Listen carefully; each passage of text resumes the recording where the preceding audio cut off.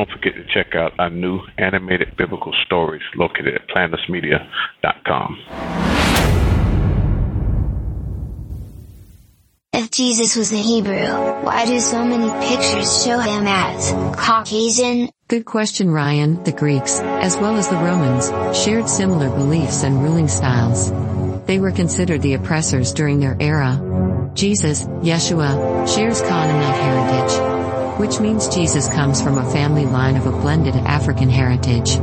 So, the images reflected by the Catholic Church and other similar religious forums are false depictions of Jesus. Let's take a journey in the Bible. Let's explore real-life interactions through the lens of ethnic and geographic reality. Here's where the characters of the Bible show true segmentation reflecting possible life challenges of Greek, Roman, Hebrew, and blended Jewish ethnic groups. This is going to be exciting. Grab your Holy Bible, as Minister Todd Polite will finish out the message after our introduction.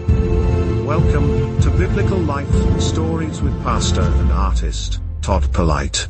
Enjoy our next powerful lesson, titled, The Power of the Holy Spirit. You're listening to Planters Purpose Radio, the podcast promoted by Planters Assemblies. Enjoy powerful biblical word series with Pastor Todd Polite. Now, let's listen in to the broadcast.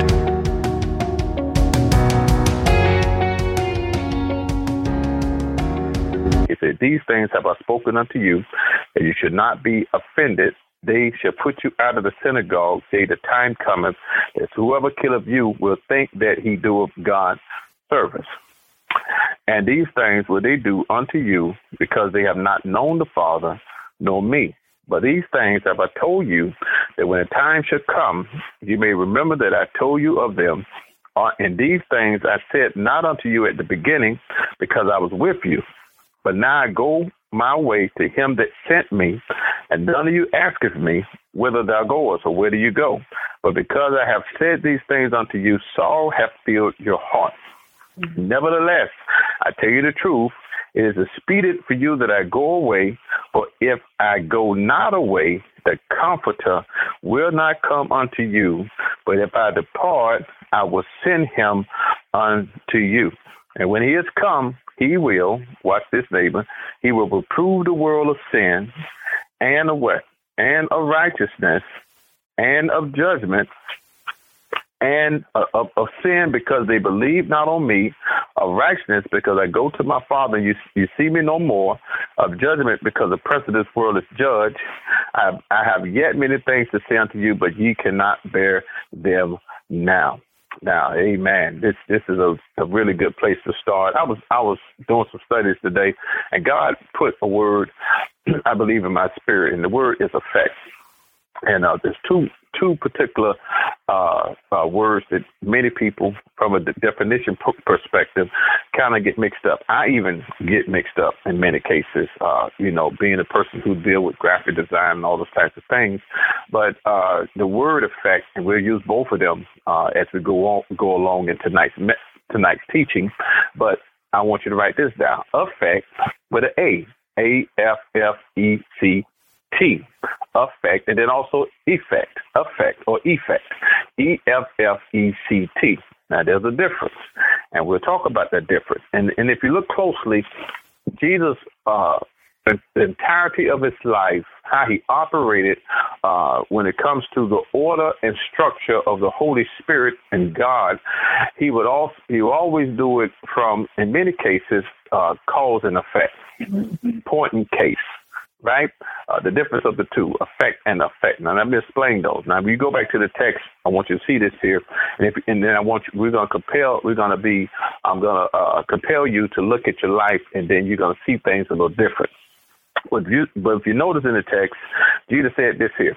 He said in verse number 5 of John 16, he said, "But now I go my way to him that sent me, and none of you asks me where I go. But because I have said these things, sorrow has filled your heart. Nevertheless, I tell you the truth, it is expedient for you that I go away, for if I go not away," y'all see that?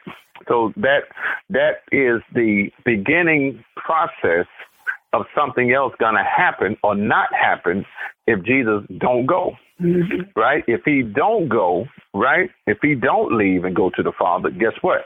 Then we don't get the Holy Ghost. Come on, neighbor. We don't get the Comforter. Yeah. So the aftermath or the result or the response is the effect. That's the EFFECT. The Holy Ghost shows up. That's the effect. But what caused the effect? What would cause the Holy Ghost to come? It will be that the Lord has risen, or rather has went back to the Father, and he sent back help. Come on, neighbor. He sent back the Holy Ghost. I saw it in, you can even look it up if you will, even from your study time and as you do your surfing or whatever, and you can grab your Webster dictionary or whatnot. But the effect is the after effect or the result of the AFFECT, right? So if Rhoda was pushed, right? That's the effect. She was pushed, but the effect, EFFECT, how was she affected by the push? She fell in the pond. So the effect, EFFECT, is she's soaking wet. Come on, neighbor. That's the aftermath. That's the after result. So it's the same thing when it comes to Jesus in this particular text here. Is that what we're looking at, or people being filled with the Holy Ghost, is the effect. EFFECT. We have the benefit of the Holy Spirit in our life, operating in us because of what Jesus did. Amen? Amen. For example, some folk will say, or argue to the fact about John the Baptist, or many would say, well, I thought you got to be saved first before the Holy Ghost enter you. That's true. That is the truth. Here's the thing. First of all, you got to know who was John the Baptist. And then how was he mentioned in Scripture?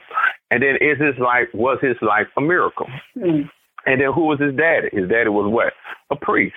Yeah. Is that right? He's a priest. So now when you say that, you're dealing with what? Old Testament. And if you're dealing with Old Testament, and just like the presence of God rested on David and worked through David, and the anointing was on David and things of that nature, David experienced the Holy Spirit. David experienced the presence and power of God. David had an anointing, but it's different from how we have the Spirit in our life. Come on, it don't come and go, or it shouldn't come and go, but we are filled and we could be refilled, but we have the Holy Spirit with us for eternity. Amen. The presence of God in our life, we're operating in this power. We're operating through the Holy Spirit, and we don't have to conjure it up.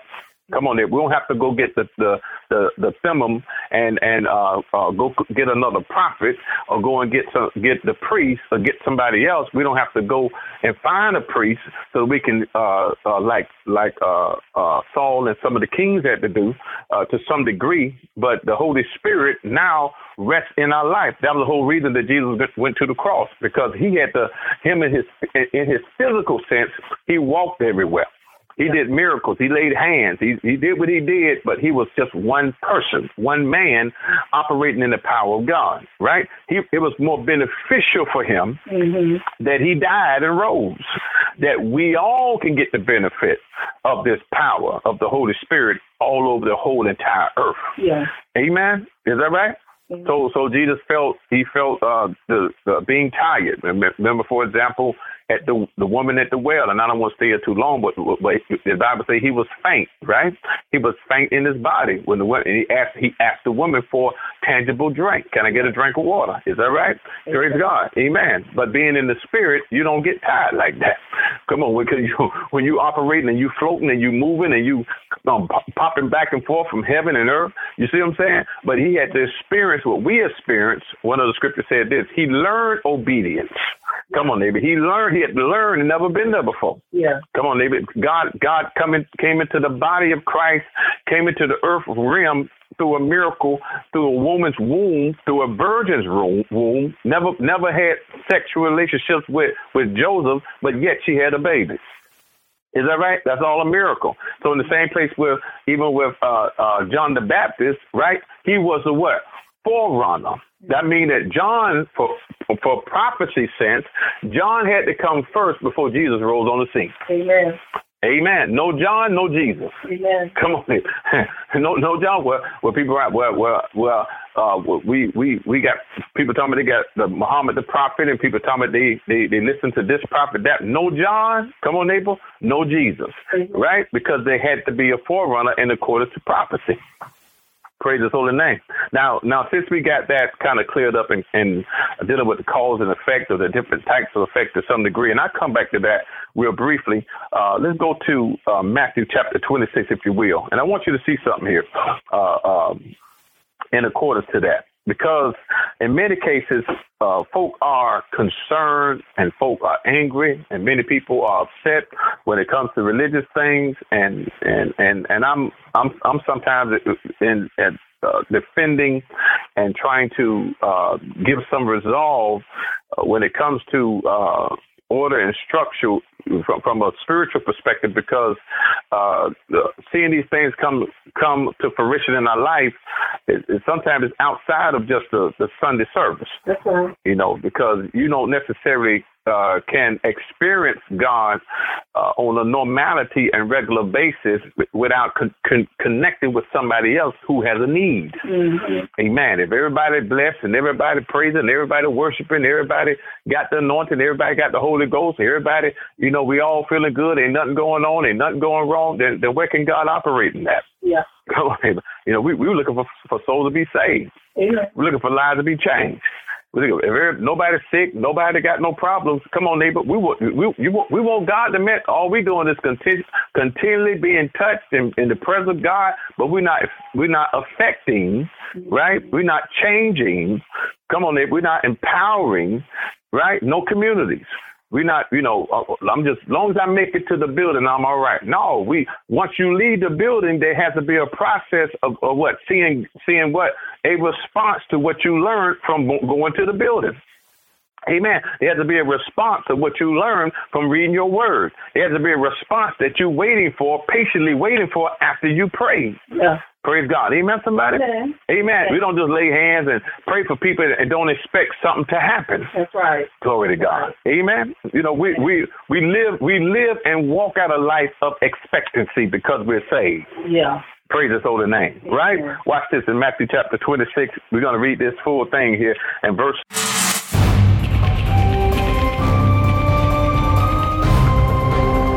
Thanks again for listening to the Faith Level audio series by Pastor Todd Polite. This is part 1 of the Response of Specific Actions, a 2-part series. Don't forget to support our series by subscribing. Have a wonderful day. Blessings.